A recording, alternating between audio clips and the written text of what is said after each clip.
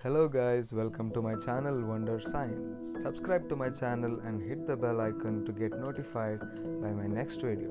Without wasting time, let's start with the story.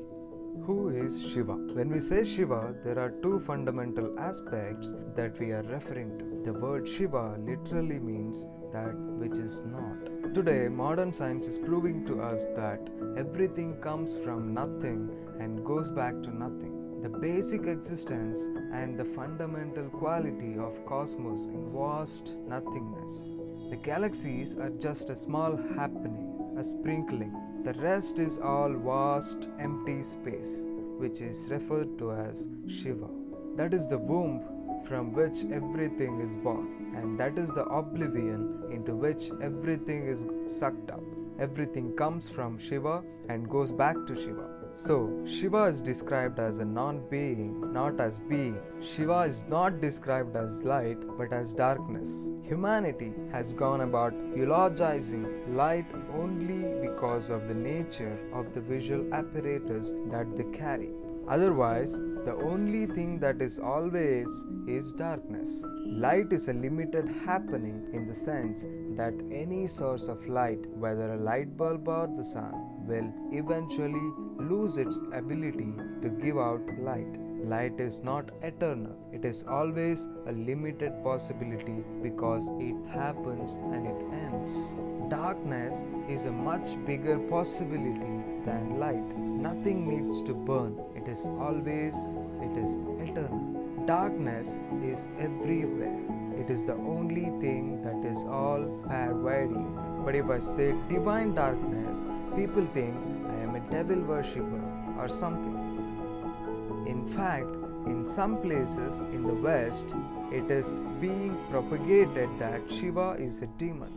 But if you look at it as a concept, there isn't a more intelligent concept on the planet about the whole process of creation and how it has happened. I have been talking about this in scientific terms without using the word Shiva to scientists around the world, and they are amazed. Is this so?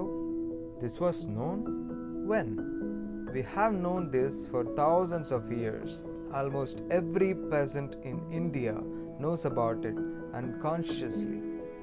He talks about it without even knowing the science behind it. On another level, when we say Shiva, we are referring to a certain yogi, the Adi Yogi or the first yogi, and also the Adi Guru, the first Guru, who is the basis of what we know as the yogic science today. Yoga does not mean standing on your head or holding your breath.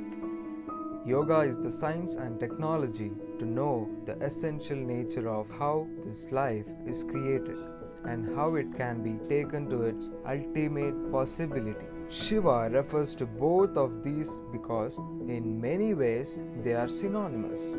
This being who is a yogi and that non-being which is the basis of existence are the same. Because to call someone a yogi means he has experienced the existence as himself. If you have to contain the existence within you even for a moment as an experience, you have to be that nothingness.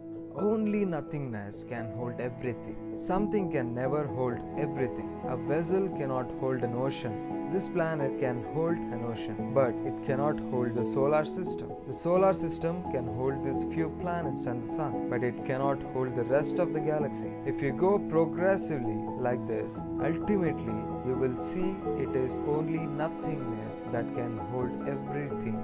The word yoga means union. A yogi is one who has experienced the union. That means, at least for one moment, he has been absolute nothingness. When we talk about Shiva as that which is not and Shiva as a yogi, in a way they are synonymous. Yet there are two different aspects. Because India is a dialectical culture, we shift from this to that and that to this effortlessly. One moment we talk about Shiva as an ultimate. The next moment we talk about Shiva as the man who gave us this whole process of yoga. Unfortunately, Most people today have been introduced to Shiva only through Indian calendar art. They have made him a chubby cheeked, blue colored man because the calendar artist has only one face. If you ask for Krishna, he will put a flute in his hand. If you ask for Rama, he will put a bow in his hand. If you ask for Shiva,